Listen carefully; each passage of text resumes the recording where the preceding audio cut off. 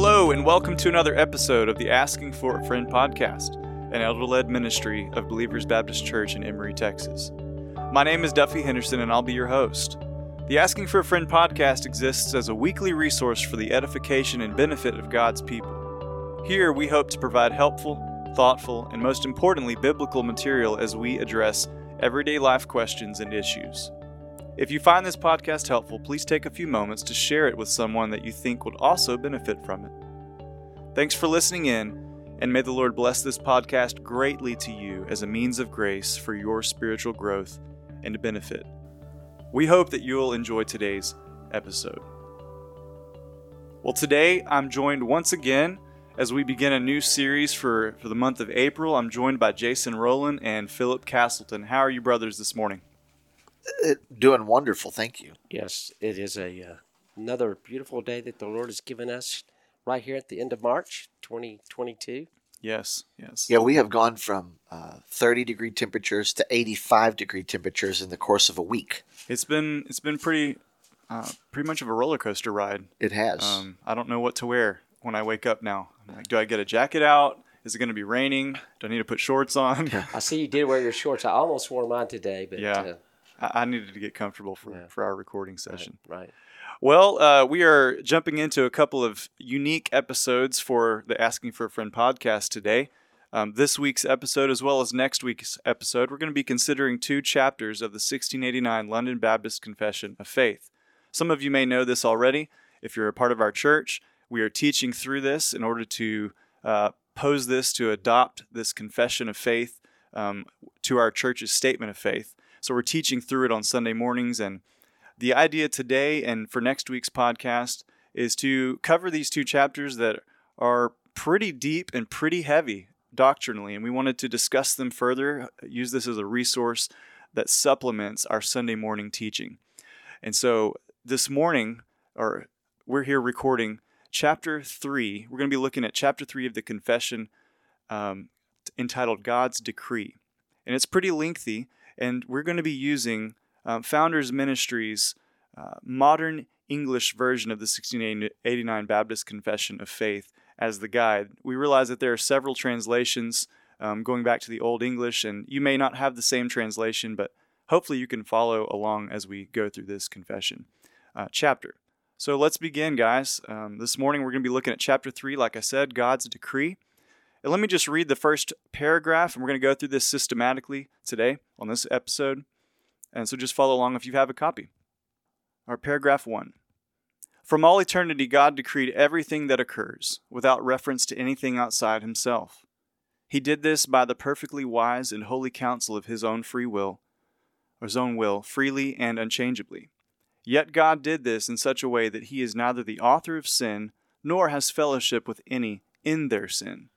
This decree does not violate the will of the creature or take away the free working or contingency of second causes. On the contrary, these are established by God's decree. In this decree, God's wisdom is displayed in directing all things, and his power and faithfulness are demonstrated in accomplishing his decree. Now, to get things going, Philip, I know you've been teaching through this confession with us in our church, in our local church. Help us get the conversation started today. What's this first paragraph really communicating to us? Well, it really just lays out. It's God's decree in general. I mean, it's an overview, if you will. I mean, it doesn't get down into the specifics of the decree necessarily.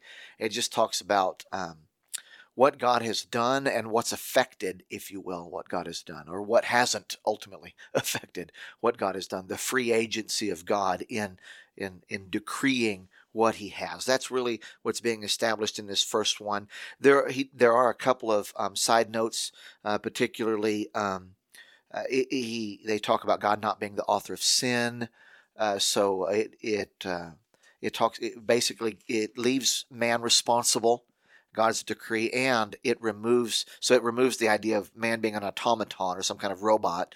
The decree is clear to make that statement. It also denies fatalism when it talks about second causes and contingent things that work because of contingencies. So he, in fact, established those things in his decree. So it's careful not only to declare that God has decreed all things that will come to pass, but he also is very clear in this first thing to set aside the notion that man is a robot and ultimately fatalism.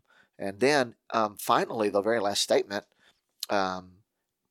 In the very last statement, he actually establishes that God, in his wisdom, power, and authority, is revealed in God's decree. So those are really, it's a general statement. He'll get more particular as we move forward and all these things. But that's really what's being covered. What do you think, Jason?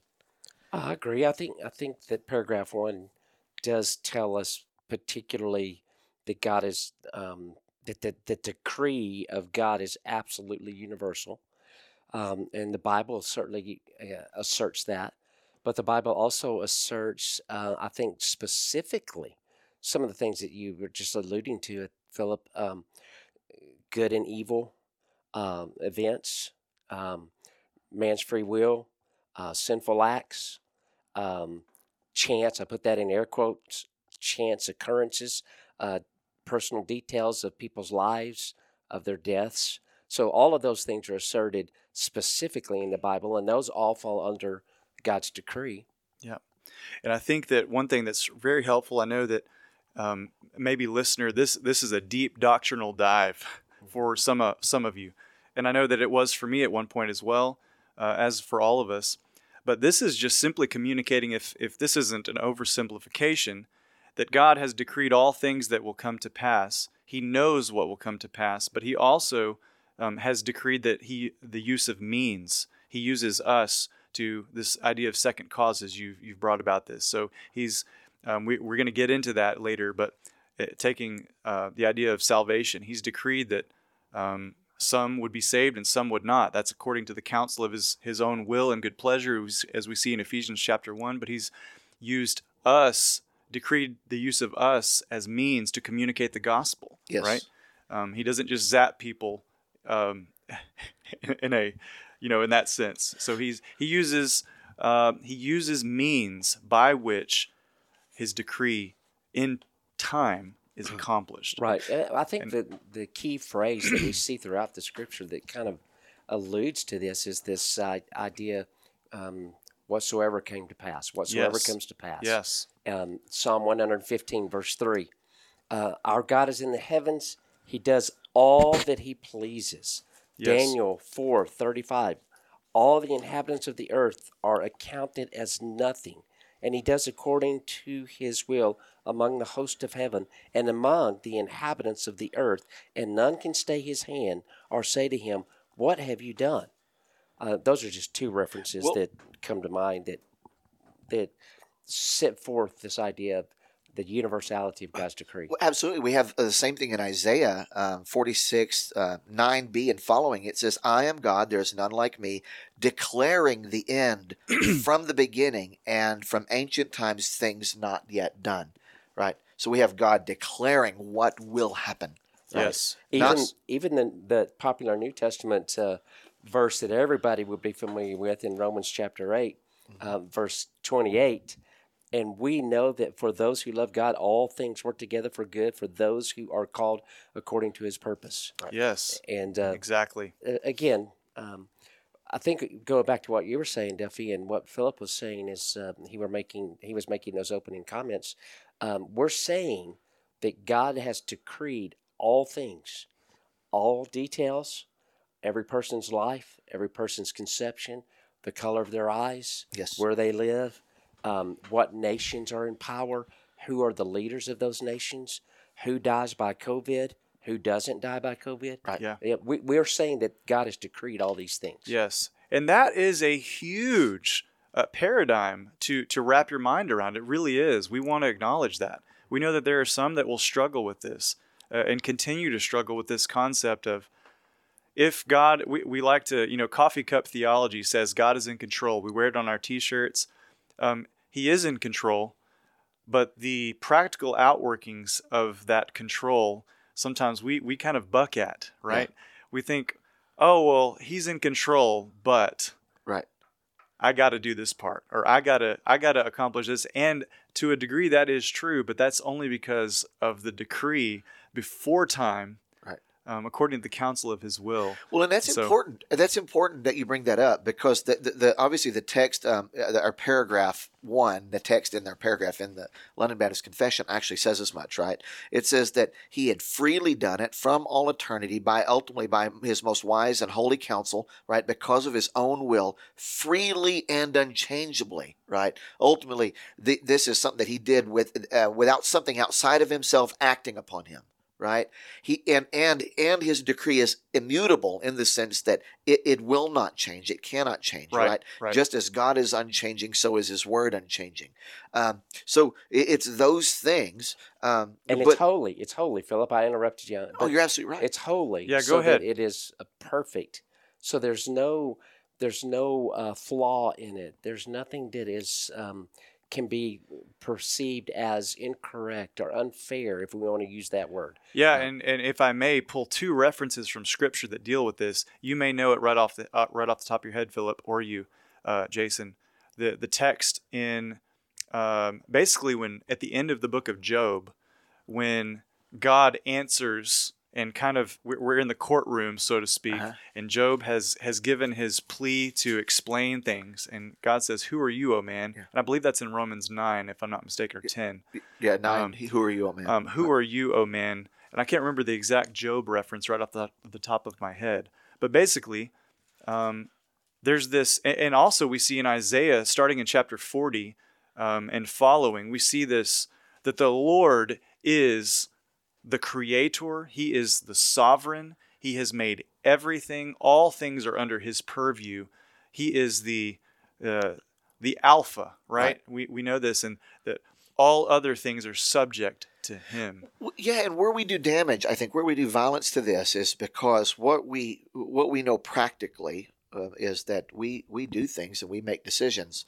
There's only so, so we see that, we assume then that, and rightly so, that we're volitional creatures, and we are. But then we can't understand how God can ordain all things to be exactly as they are, and yet not interfere with my volitional choices. And though the Bible puts forth both of these truths, it doesn't seem to offer up for us the answers. In fact, if we were to go and look up the scriptures here that make these definitive statements about who God is and the decrees He makes, and when we talk about in a minute the fact that man is volitional and it doesn't make him a robot, an automaton, right? These are free things. We know these are definitive statements that are made by Scripture, but He doesn't necessarily offer us up that between those two statements, which would make sense of it for us. And so we are left oftentimes to speculation, and I guess this is the point I'm trying to get to. We're left to speculate then how God can be free and how man in his volition, right, in his, I don't like the term free will, but nevertheless in the freedom of his will within his nature and so forth, creaturely freedom, how he actually does what it is he wants to do, and how these two things work together, right, or working, in union or whatever, without being God violating man or man violating God. And we are left then to try to understand these things, and they're not easy. In fact, I would say they're ultimately impossible, right? We understand that man has responsibility. God declares what He declares, and it's going to happen, and yet man is still held responsible. And I say that ultimately impossible in giving a definitive explanation, because when people respond to Paul, with this whole notion that if God is in control of all things, how can He still find fault? Paul ultimately answers that question, especially when posed from a reasoning that is searching for a way to get out from under God's decree, right? A way to set God aside and dismiss what He has ordained. When that question arises, it arises from a heart that is questioning the creator-creation distinctive. And Paul says you don't get to do that. God says, this is what I've done, and you are responsible for what you do. Suck it up, own it, believe it. This is the way it is. And that's what I was telling someone the other day when they were asking me how it worked out. I said, I don't know that I can give you a definitive answer, but I can say this. I can say that when you stand before God on Judgment Day with your mouth closed, as Romans 1 says, you will not have the excuse, well, God, you made me do it. You'll stand there with your mouth closed, realizing that your sin was yours. You Yep. did it. Yep. You wanted to do it. You owned it. And you weren't coerced to do it. That's you right. weren't forced to do it. And this whole conversation, we can bring in so many things. We can bring in the strong doctrine of sin that the Bible presents. It's not a weak doctrine of sin, Right. that we're kind of messed up. We hear a lot of times that we're broken, and we're, that terminology in popular Christianity, that we're messed up, but we're really okay. We just need to kind of get back to a good place, and we need Jesus to kind of help us to get back up on our feet in that sort of sense. And so, speaking to this conversation of the divine decree of God and man's responsibility and man's free creatureliness within the confines of his will, right? And we're not going to talk about the free will of man on this particular podcast so much, but the confession does give a small chapter to man's will, which is helpful. But we have to at least mention it, because we do. Because the point is, the decree here is making clear that violence is not offered to the will of the creature. Correct. In God's decree, and Correct. yet God has still defined Correct. and decreed all things that will come to pass. That's right. Including every action that man in his creaturely freedom chooses to do. Exactly. So God has decreed it. Man does it. God is not responsible for the violation of God's law, and man is. Correct. And we can't avoid this topic if we're going to do justice to the Correct. decree. Correct. Let's think about this. Sure. Just remember, when we talk about the 1689 Baptist Confession of Faith, we're talking about a summary of the text of the Scripture that teach us these things, like the decree of God, or they teach us about the Lord's Supper or baptism, or they've taken all the texts that reference these thoughts and brought it down to a summary to say this is a confession of Exactly. And so what we're saying here, as we work through these particular chapters, chapter 3 is what we're trying to address now, and this idea of God's decree. So let's go back just for a moment to what you were saying about Job, and what we were saying that man can't argue. So Job 38. Thank you. Yeah. That's good. The Lord answered Job out of the whirlwind and said, "Who is this that darkens counsel by words without knowledge? Dress for action like a man. I will question you, and you make it known to me." Now, I'm not going to read all that God says here to Job, but you get the gist of it as you think about those first two verses. You know it all, Job. You've got all the answers. You set everything in place. So you tell me how all these things come to pass, in other words. Yes. Now, going to what Philip was just talking about and thinking about the first paragraph, and all of these things then come to pass by God's perfectly wise and holy counsel of his own will, freely and unchangeably. Yet, and this is what you were talking about just a moment ago, God did this in such a way that he is neither the author of sin, nor has fellowship with any in their sin. In other words, God doesn't participate in anyone's sin, nor does he cause anyone to sin. That's right. And James chapter 1 is very clear on that. You probably remember James writing about this. He says, "Let no one say when he is tempted, I am being tempted by God, for God cannot be tempted with evil, and he himself tempts no one. But each person is tempted when he is lured and enticed by his own desire. Then desire, when it is conceived, gives birth to sin, and sin, when it is fully grown, brings forth death." And so even though God's decreed all things, and that includes evil, and man's choices and decisions that are evil, he's not participating nor causing that person to do the act of sin. Yeah, I think one of the reasons we're so prone to try to look for an explanation is because we've been influenced in a real sense by a pragmatic culture who seeks to get God off the hook for some things because it'll make him more palatable to a culture. Remember, God's word is written to his people, right? He's explaining to us who he is, and he can say, I've decreed all things and you're responsible, and he needs not explain why, right? And so I think it's a reasonable endeavor to try to understand why. I don't think that's in and of itself a bad thing. Yes, correct. And if I could jump in really quickly there, it's okay for us to search and to desire to. I mean, he's given us his word, so we should pour into this word, right? And he's given us some information, but we shouldn't go so far as to go outside the bounds. And some people will do this, is they'll come up with they'll lean on rationality to explain things, and this is where you get into this I believe an error of elevating philosophy above the Word of God. I believe philosophy is a good thing, but it's subservient ultimately to what God has laid out in Scripture.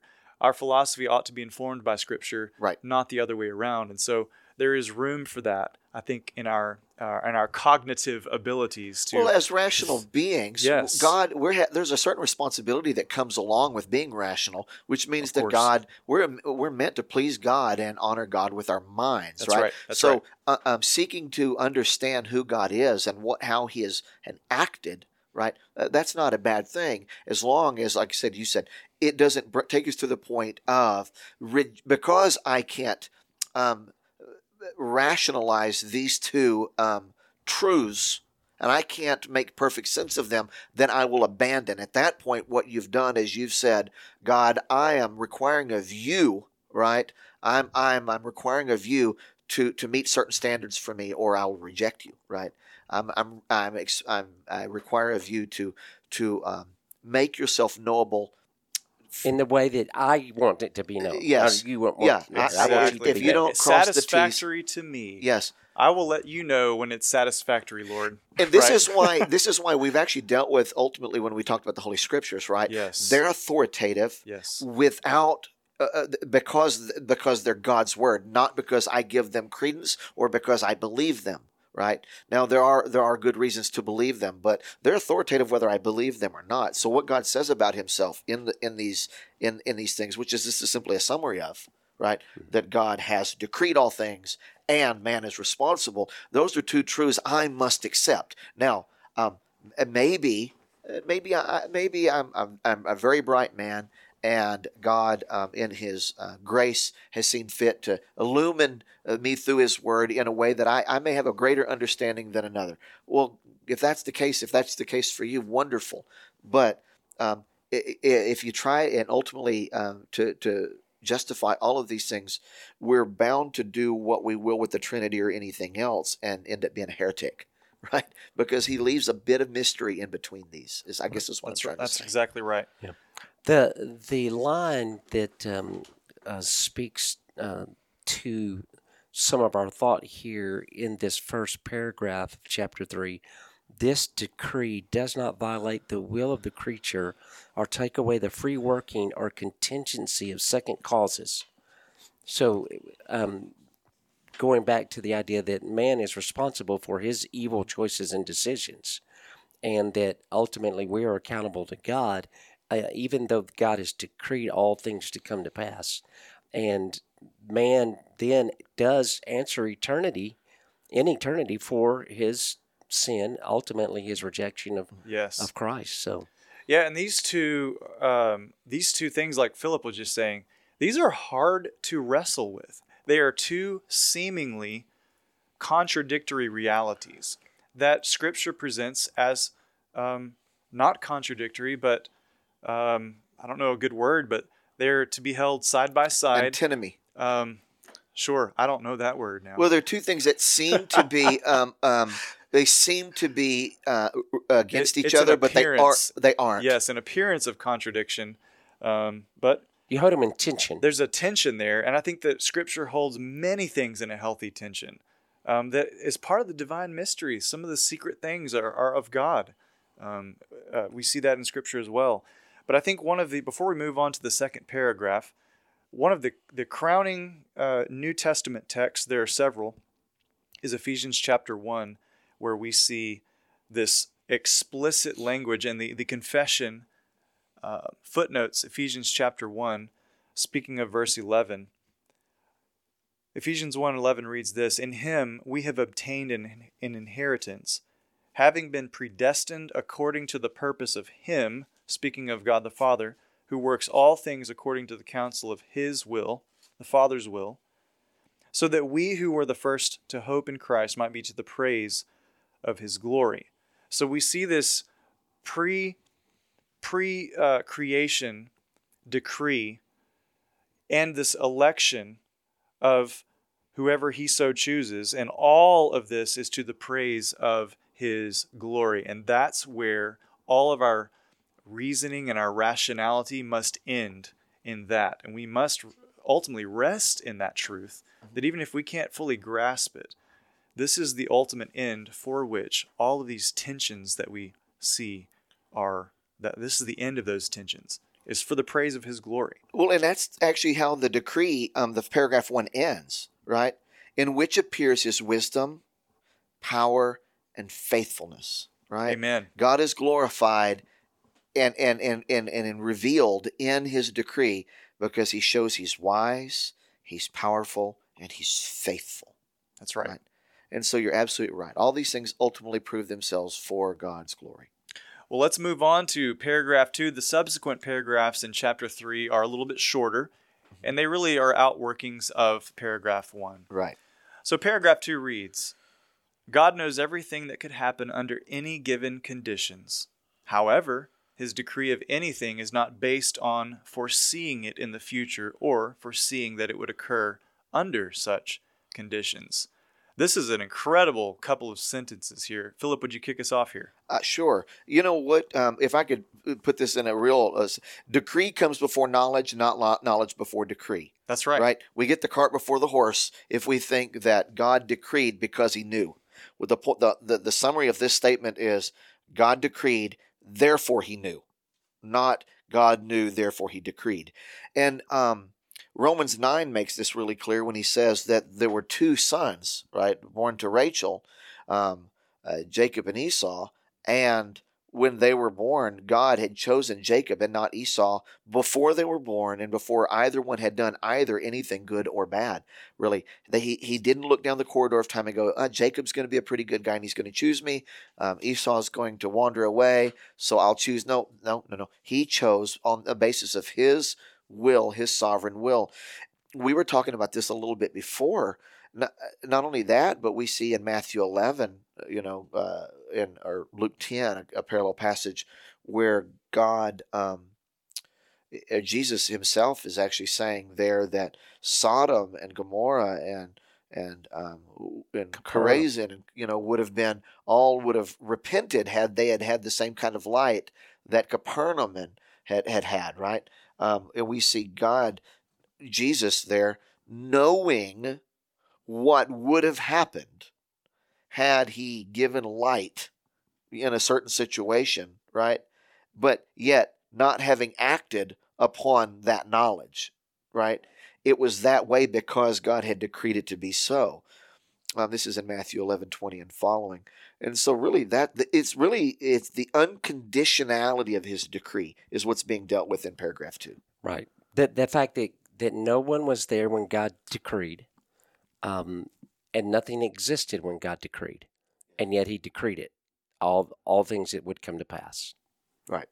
He's not a supercomputer, in the sense that he looks down the corridor of time, sees what will happen in every world, in every contingent possible world, right? And then says, okay. In fact, this is actually a heresy that's held by some, that this is how God has acted in creation and everything, in his providence. And he's looked down the corridors of time. He has looked in ahead. He's taken every possible world into consideration. And then he says, well, in this world, I get the most people saved, right? And so he creates a world in which right now Jason's wearing a purple shirt and got headphones on, and New Balance tennis shoes, right? And I'm sitting with my Regeneration shirt, and you're sitting over there with that short sleeve blue shirt on. I mean, he's created this world that's happened just now and everything in it simply because in this world the most people are being saved, and yet he's completely he is a wonderful reactor and responder because he functions in light of man's actions very, very well. But it leaves man as autonomous and God as some kind of supercomputer. There's actually heresy out there that lends itself to that understanding, and this paragraph 2 would say absolutely not. The Correct. Bible does Correct. not represent that. It does not give itself over to that in any way. God decreed, therefore He knows, not the other way around. Before we get into the next paragraph, though, these first two paragraphs and the discussion that we've gone through the first part of this podcast episode would raise up all kinds of questions. And you've said it a couple of times already, Philip, but I can imagine a listener hearing and trying to listen carefully and think through what was being said and saying, well, if God's decreed everything, why pray? Why go to worship? Why try to avoid sin? Why not do whatever my flesh desires and live my own life? Why do I have to make an effort to do these things that are required of us in Scripture? If God's decreed all things, then it does bring a sense of fatalism.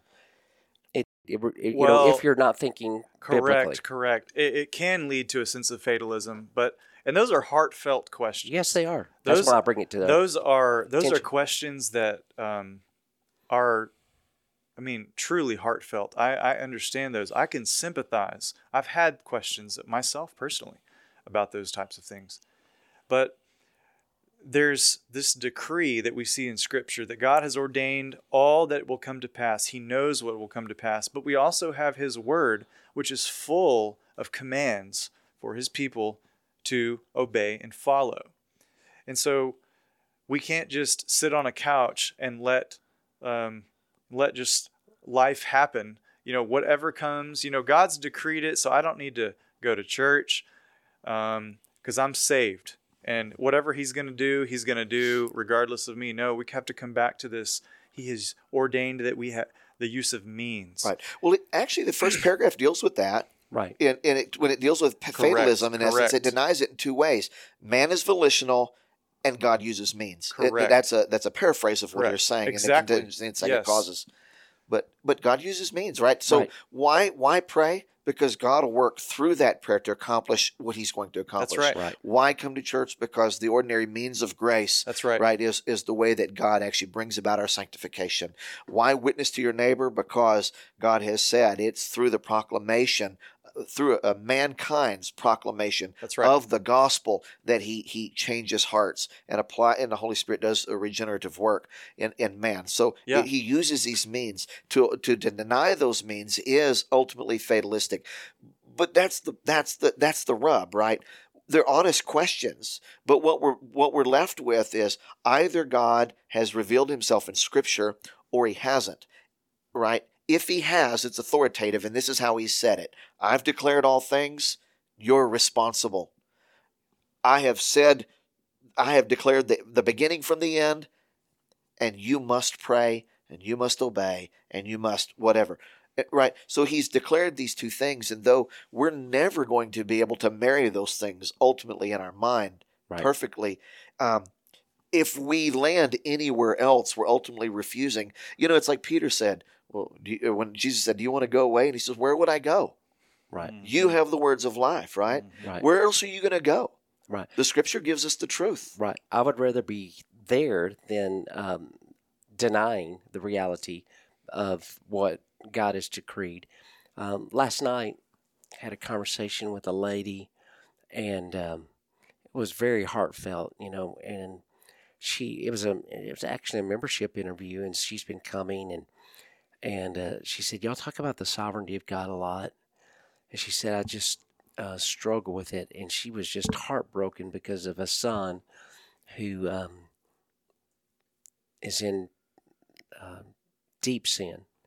and she can't reach him, and it just broke her heart, and we all wound up, at least several of us around that table last night, just weeping, because she said, I know that God is good, and I know God has decreed these things, or He is sovereign in His decree. That is, He has the power and the authority to carry out what He's decreed. That's what sovereignty is. He rules, Yes. and He's brought about this thing, and so I trust that, but it's so hard.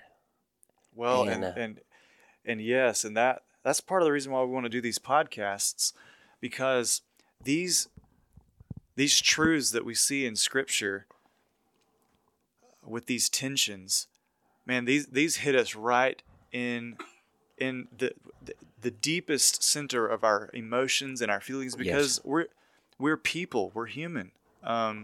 We feel sorrow, and we have desires for reconciliation with family members and friends, and we know that Scripture teaches that we know that some will not come to saving faith in Christ.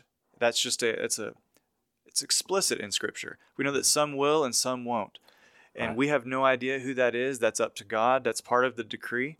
I mean, that's for another podcast. Well, but- that's actually the third paragraph.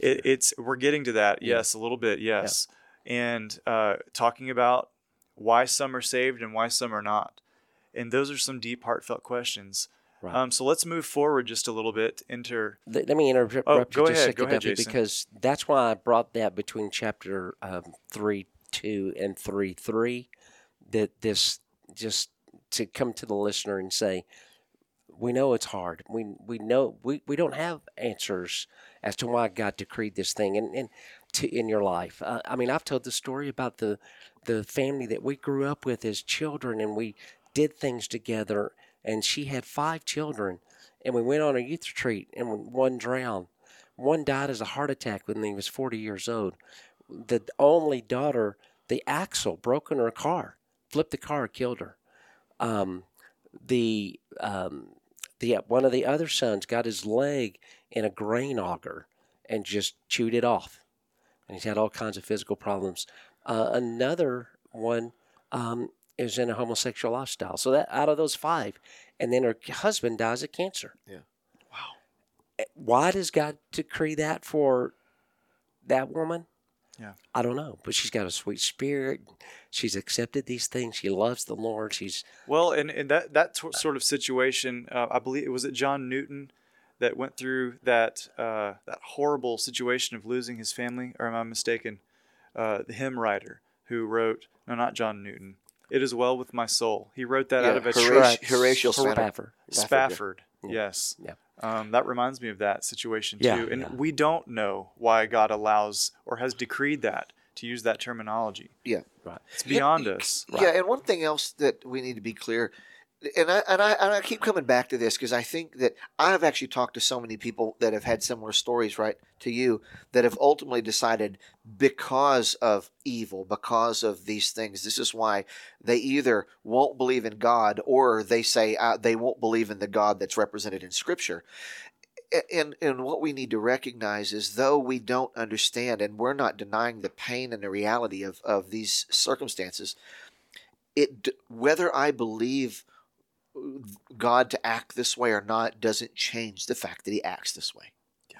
So whether I believe He does it or don't believe He does it, His Word says He does it. Right. And so there's ultimately, I remember R.C. Sproul talking one time about when he first became aware of God's sovereignty and all that kind of stuff. He said, at first, I see the Bible plainly teaches it, and I didn't like it. Right? Exactly. Yes. He said, at some point, I began to say, pray, Lord, I don't like this. There's so many implications that I don't like, but I know what the Bible says this is true. And in the context of that prayer, God has changed his heart, and he began to see God's sovereignty as a warm blanket to rest in, and not something that left him in limbo. Yeah, that's good. That's good. I'm sorry, I interrupted. You were No, going into no chapter, worries. No, chapter just wanna 3, keep- verse 3. yeah, 3:3.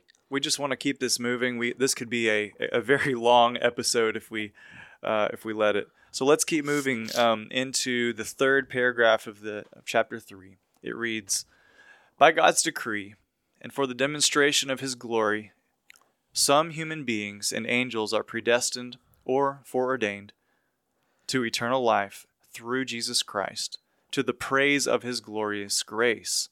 Others are left to live in their sin, leading to their just condemnation, to the praise of his glorious justice." Now, before we jump into this paragraph, listener, especially if this is a new concept, this paragraph is huge in the discussion of salvation and man's standing before God. Jason, would you kick us off with this particular paragraph and just talk about this dichotomous relationship between those that are predestined and those who are left to live in their sin? Well, let's immediately go to the fact that God is perfect in all of his ways. Amen. He is just in all of his dealings.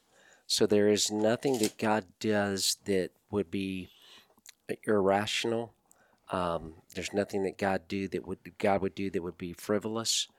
There would be nothing that God would do that contradicts any of his character.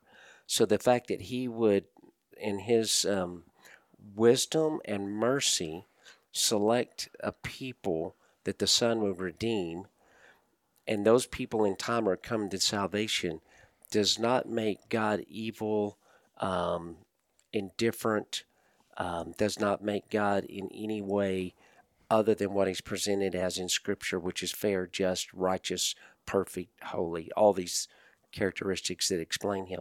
So then what we have to come to realize is that all people deserve eternal damnation. That's all right. people, that's where all people go, who deservingly are condemned to that forever. So that the fact that God would save for himself the people for his own glory, we've got to recognize that there's no argument with that. And Philip's referenced that a couple of times. We are completely silent before this God. Any argument. That's right. And before I'm going to pass this to you, Philip, in just a moment. Oftentimes, and I know this in my own life, in my own mind, in my working out of what I see in Scripture, we approach this discussion of why do we see some saved and we know that some are not. We approach this from the opposite end of the spectrum than we ought to. We approach this from a man-centered issue, and then we make our way to God and question God. That's why I started with God just a moment ago. Yes, and I'm thankful for that, because this question of salvation, Jason, you just preached a sermon from Romans chapter 3 this past Sunday, the final Sunday of the month of March. And you made this point, which I thought was so helpful and so important, that all men, you just spoke it just a moment ago, but all men are condemned before God due to their sinful nature. There aren't any quote-unquote good people that God just throws into the lake of fire just because he's arbitrarily choosing some and choosing others. We have this notion that, well, what about so-and-so? They're such a good person. Surely God wouldn't send them to hell.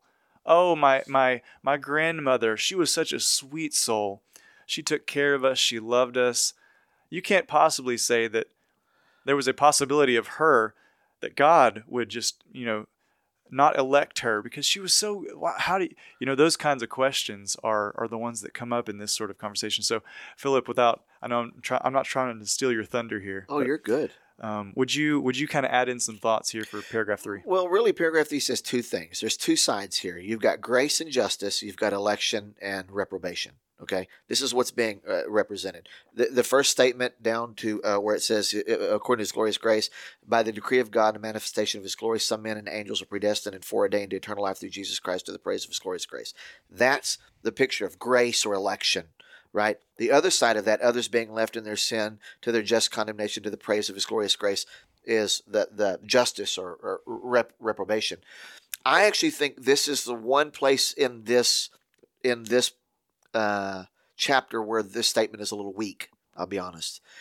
Others being left in their sin into their just condemnation. That is certainly true, but it doesn't go far enough, because Romans 9, it makes very, very clear that out of one lump of clay, God made one vessel for honor and the other vessel for dishonor.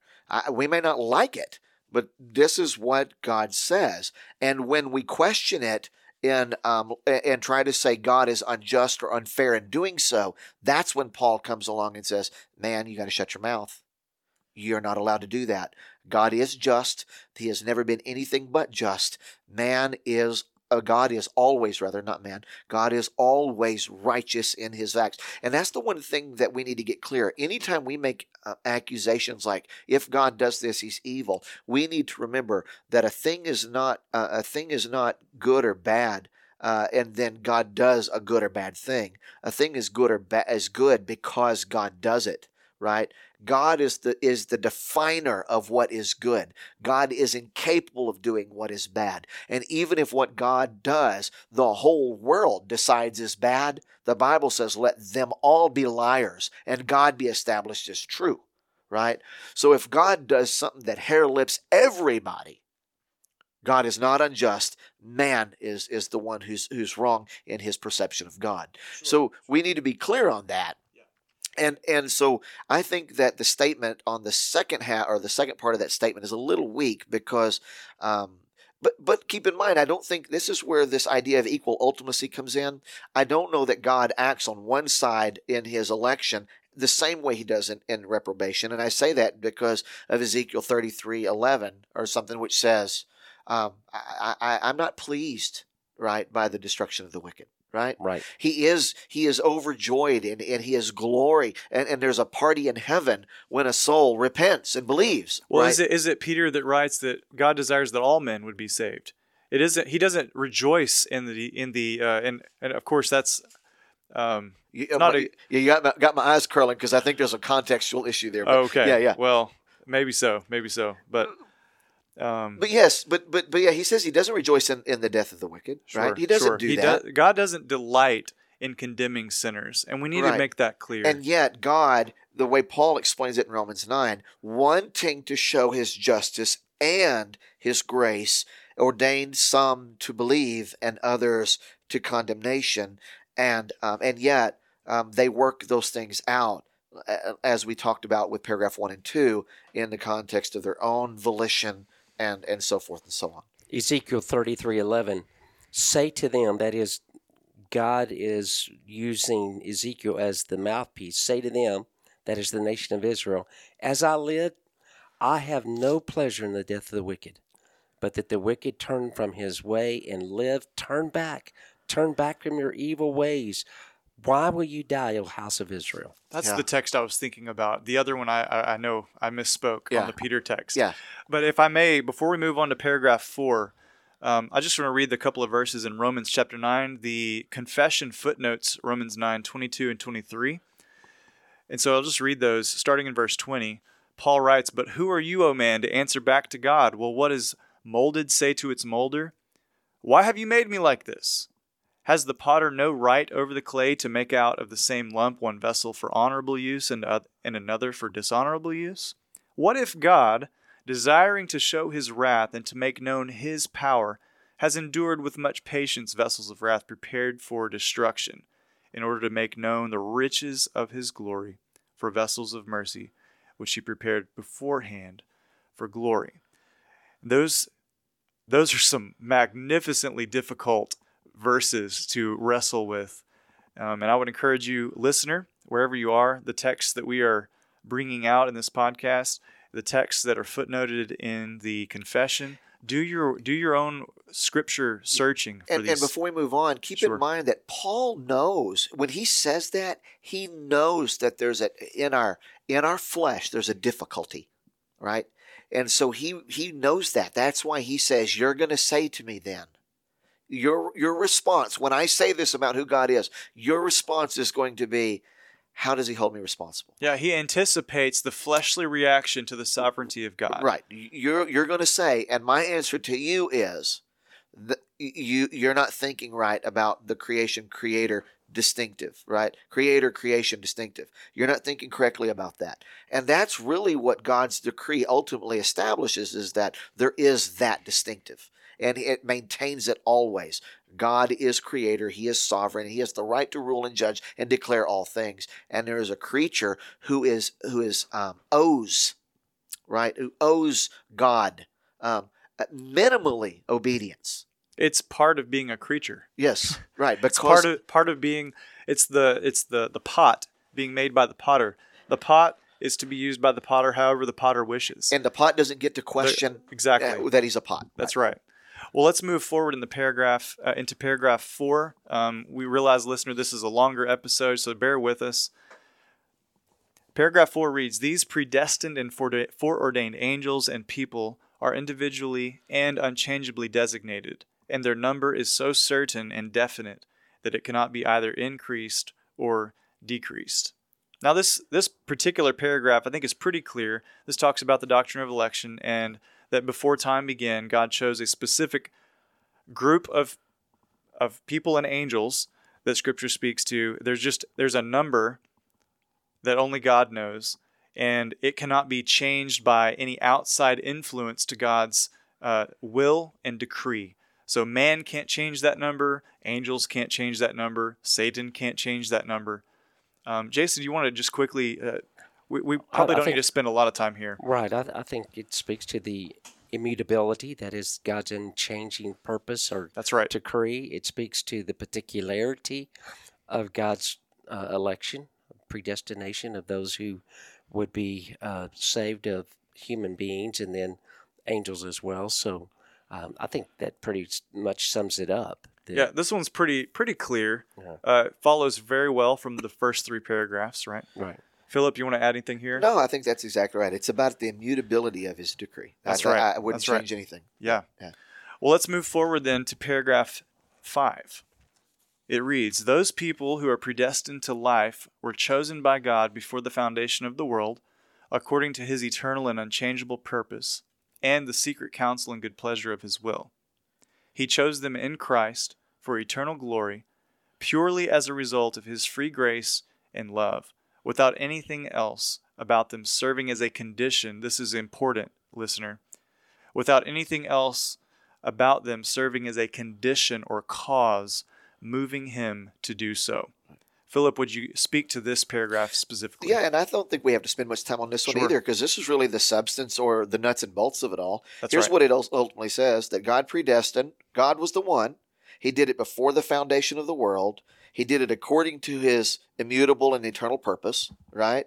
And because he wanted to, the good pleasure of his will. And it says, why? Everlasting glory, by his free grace and love, and without condition in man. Yeah. That's really the whole paragraph, right? Here's what God did, here's who he did it to, and here's what it ultimately accomplishes, and here's what did and did not affect his choosing, Sure, right? sure. God made his choices based on his choices. All his decision making originated in him alone, That's right. and not in anything the creature is or does. That's right. And that's really the nuts and bolts of it. It happened in eternity before we ever existed, and it happened because God wanted to, and it ultimately is an expression of his grace and his love toward the creature. Yeah, and I would just summarize it in the sense that, so this would definitely speak to more of a Calvinistic, a reformed view of who God is, right, in this reformed theological tradition, but it would stand over and against an Arminian position, broadly speaking, that God would foresee, it says here that the final sentence is without anything about them serving as a condition or cause moving him to do so. So God did not react to what man would potentially do and then make his choice or decree accordingly. Right. Yeah. So that's a huge distinction between many people today hold this. There's I don't want to get into this much, but there's a theological paradigm called Molinism that speaks that God essentially learns things and he kind of reacts to man's Molinism holds to a free will of man that is libertarian, which is an autonomous free will, versus more of this reformed version of man's will that is constrained and in chains by his sin nature. Right.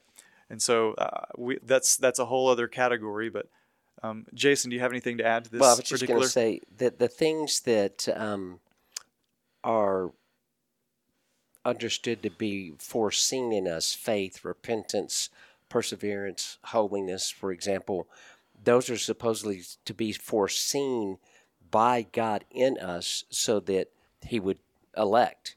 That's right. But those things are the fruits of election. They are Amen. not within man's natural state. That's exactly right. Yeah. So there's nothing that he would look at within us, whether it be any of those things I just said, That's or very helpful. something else that would attract him to us. Sure. And again, this whole chapter footnotes Ephesians chapter 1. Almost every paragraph footnotes Ephesians chapter 1. So listener, if you want to dig deeper, if you have a study Bible, Ephesians chapter 1, go read through that and follow your footnotes, follow your cross references, and you can dig into Scripture yourself. In these Ephesians 1 and Romans 9 are the two Romans, most common ones. That's right. In Romans this 9 paragraph. as well. Romans That's right. 9 and Ephesians 1. So listener, go do your own searching here. And see what Scripture is speaking to. So let's move forward, continuing to move forward in this chapter, paragraph 6.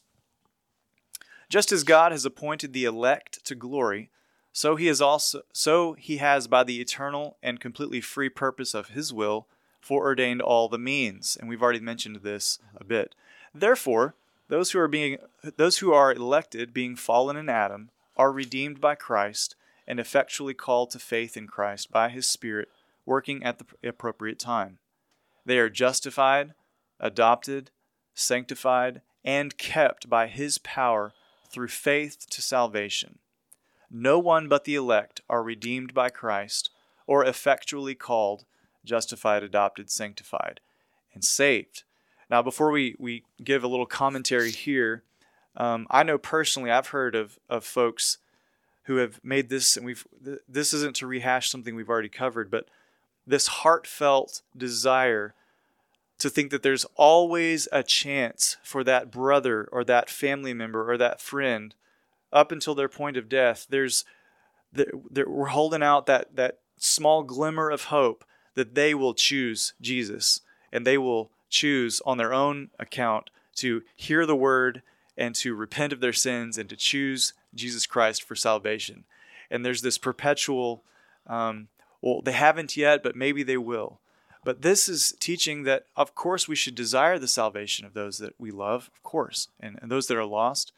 But there are some that will not. And this is a difficult thing to grasp.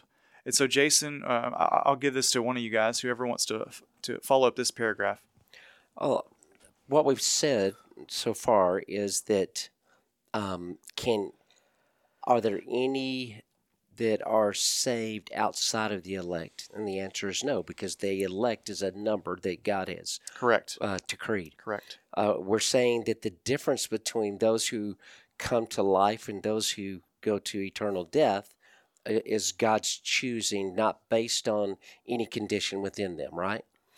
And then we're saying that then the question I think that would come is, well, how do I know if I'm elect?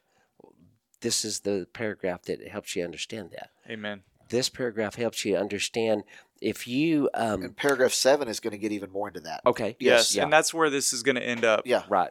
Correct. Okay, so we'll move to that a little more. Go ahead. Yeah, go ahead. Well, if you have a desire for God, if you have trusted in Christ for your justification, if you are pursuing the means of grace in your life, and those are sweet to you, Yes. and they're not burdensome, then these become The evidences of Yeah. the election. Let me look ahead to to Yeah, paragraph and 7 maybe for a we moment, could- because it'll that's make fine. that point. Go ahead. Okay, because it says, and I'm reading from an older version, but it says that men, or the doctrine of this high mystery of predestination is to be handled with special prudence and care.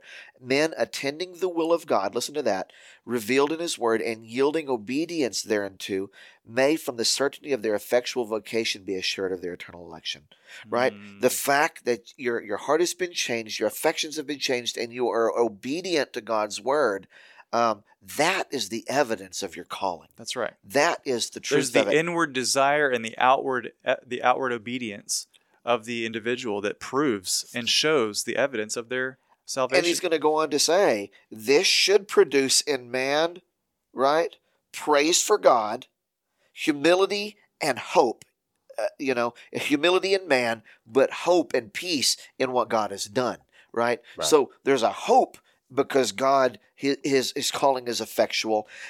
There's real hope in the fact that my life has been transformed, right? So this is the evidence that I've been saved. It's a wonderful proof of it all. And what we're hoping for as we pray for lost family members or loved ones, yes, as you said, we're hoping for them to decide to come to Christ. What we're hoping and praying for, and this is what gives us confidence to do this, we are praying that God would have mercy on them. That's right. Right? That's right. It is God who is going to number them with the elect if He so chooses. So we pray, God, please have mercy on them. Yeah. But if you don't, for whatever your purposes are, we can trust that all things are well. You are right and just. And that's a tension that we've been talking about. Yes. Go ahead, Philip. Well, no, I was just going to point us forward to providence, which we've already dealt with in essence in our teaching, but which is going to be 2 chapters forward in the confession, which is going to make that point, right?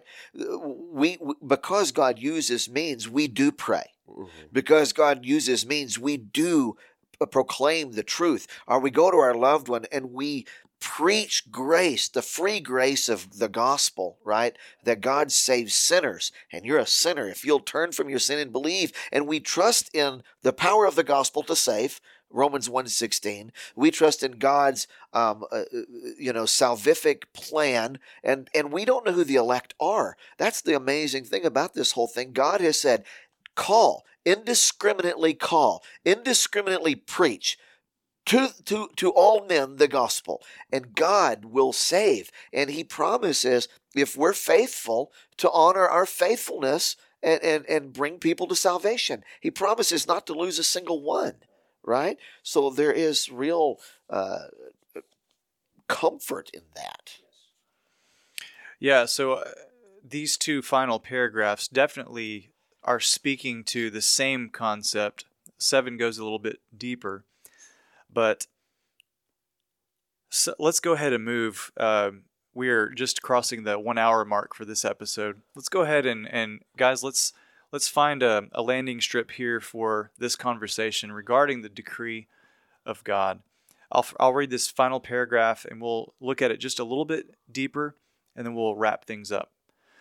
Paragraph 7 reads, "The doctrine of the high mystery of predestination is to be handled with special prudence." This is so key for us as we're dealing with this individually. To be handled with special prudence and care, so that those heeding the will of God revealed in His Word and obeying Him may be assured of their eternal election by the certainty of their effectual calling. In this way, this doctrine will give reasons for praise, reverence, and admiration of God, as well as humility, diligence, and rich comfort to all who sincerely obey the gospel. And I think the first thing that comes to mind is I have multiple someones that I'm thinking about right at this moment that I know have a verbal profession of faith in Jesus Christ, but yet there's zero evidence outwardly of any desire to be a part of the body of Christ, to desire to read His Word, to obey the gospel, to bring praise to God with their life and their thoughts and their actions. And for me, that's a difficult thing to wrestle with, because this person or these people, and I'm sure you guys probably know this sort of thing that I'm discussing, there is a a mere verbal profession of faith, but there's no evidence of a true conversion and a truly saved person. Because we know that Scripture speaks, and there are several footnotes here, that there are outward evidences. And I know we already discussed this just a little bit, but let's flesh this out just for a few minutes before we wrap our podcast up today. Work out your salvation. Amen. Right, that's what the Bible says, right? That's right. Work out your salvation. And it doesn't mean work for your salvation. It says work out your salvation. Confirm your calling. Yes. Make your election and calling sure. Prove to yourself, that you're called by living out, the effectual nature of your regeneration is ultimately what it boils down to. Well, the amazing thing about this text right here is it says the obedient evidence their elect. But the election shouldn't be a thing that causes man grief or pride or proud. But should give him real comfort. That's right. It should cause him to praise God. It should instill humility in a man and should give him, like I said, that warm blanket to rest in, right? I mean, why, when everything appears to be out of control in the society we live in, we can give real flesh to this if we just take for a moment and consider the man and woman who lives in Ukraine right now, who knows that God is in control, is living in a different world than the person who doesn't. That's right next door. That's right. And because they know, live or die, they are in the hand of God. That's right. That God will not abandon them, that He is faithful, right? And they rest and they live in that world. And this is why theology matters. That's right. The man next door who doesn't hold that view, his life is dramatically different. We're not saying that the person who holds that view isn't concerned for the welfare of their children or their home or their goods or any. They are, and those are legitimate concerns. But there is a different way in which they react and live their life on a daily basis. And this is what he's telling us. This is what is offered to us in this thing: comfort and hope. A reality of this, the recognition that I have nothing to offer God, and in His condescension and in His grace and in His freedom, He chose me, and I rest in the fact that He loves me, and He's loved me from eternity past, and that He will always love me. He'll never stop loving me because He gave Himself for me. That's right. This is why this is so important. Yeah, and I would say that to apply this doctrine of the decree of God that brings in the sovereignty of God, the election of sinners by God, the keeping of the redeemed by God, right? These are these truths that fuel our evangelism and our missions, because He has decreed that the message of the gospel, the good news of Jesus Christ, be proclaimed to all the world. This is Matthew 28. This is Romans 10. How will they hear unless it's preached to them, right? And so the man and woman who are in Ukraine, who have the lost neighbor next door, that tragic situation of this invasion that's happened should not only cause them to care for their lost neighbors, but to go to their lost neighbors in that time of tragedy and present the hope of the gospel of Jesus Christ to the person who's living in utter terror and fear of, because we know that natural man knows that there is a problem, and that when you don't have to be told that if you die without God, that's a bad thing. We see that in Romans chapter 1, that is part of being human, is we realize the imminence of death, and we are naturally afraid of death because there's something worse coming in one sense. Yeah, well, there's a real sense in which our understanding of God's decree, our understanding of God's sovereignty informs our theology of suffering, right? And here's what I'm going to say, because Peter actually says in this famous apologetic text, right? But men will see that there's a difference in you in the context of suffering. Yes. And they will ask, why? Why are you different than me? Why are you able to endure suffering and I can't? how do you have hope? And I don't. I need hope. How do you have hope? And he says, and in that moment, you'll be able to give a reasoned argument for the hope that lies within you. And he tells, in essence, because he's established throughout this whole text, God has cared for you. And he starts with God's sovereignty. You are suffering people, and the first thing I want to remind you is God loved you before time, and he chose you for himself. And he establishes that truth to give them comfort. And he says that's the initial truth you need to know to inform your theology of suffering. And when people see it, they'll want to know why. Perhaps this will be a good way to end this, but just this week, I had someone talk to me about our church, and they were asking questions, and we were dialoguing back and forth about things. They said, again, you speak a lot about the sovereignty of God around here, and what is that? How am I supposed to take that in my life? How am I supposed to use that? I mean, this was a legitimate question, concern. Yeah, that's good. Yeah, That's and good. they didn't know, and I said, okay, well, let me give you some thoughts that might be helpful. Number one, we can know that God is sovereign over Ukraine, over Russia, Joe Biden, what's going on in the culture, and I can have some sense of comfort and a sense of these aren't just happenstance. This is not the world going crazy by its own design. This is something that God is purposely, intentionally doing for his own purposes. Secondly, it helps me in my evangelism. Now I can share the gospel freely, boldly, clearly. Without fear, without fear. Without fear, and without any sense of obligation that I've got to talk this person into a decision. Right. Oh, that's so good. Yeah. Yes. And I've got to manipulate that person so that they're going to pray this prayer of salvation. Yes. Thirdly, I said, if I get diagnosed with cancer tomorrow, I can know that that's come to me by the hand of a good God. That it's not something that's arbitrarily come to me because the world is bad.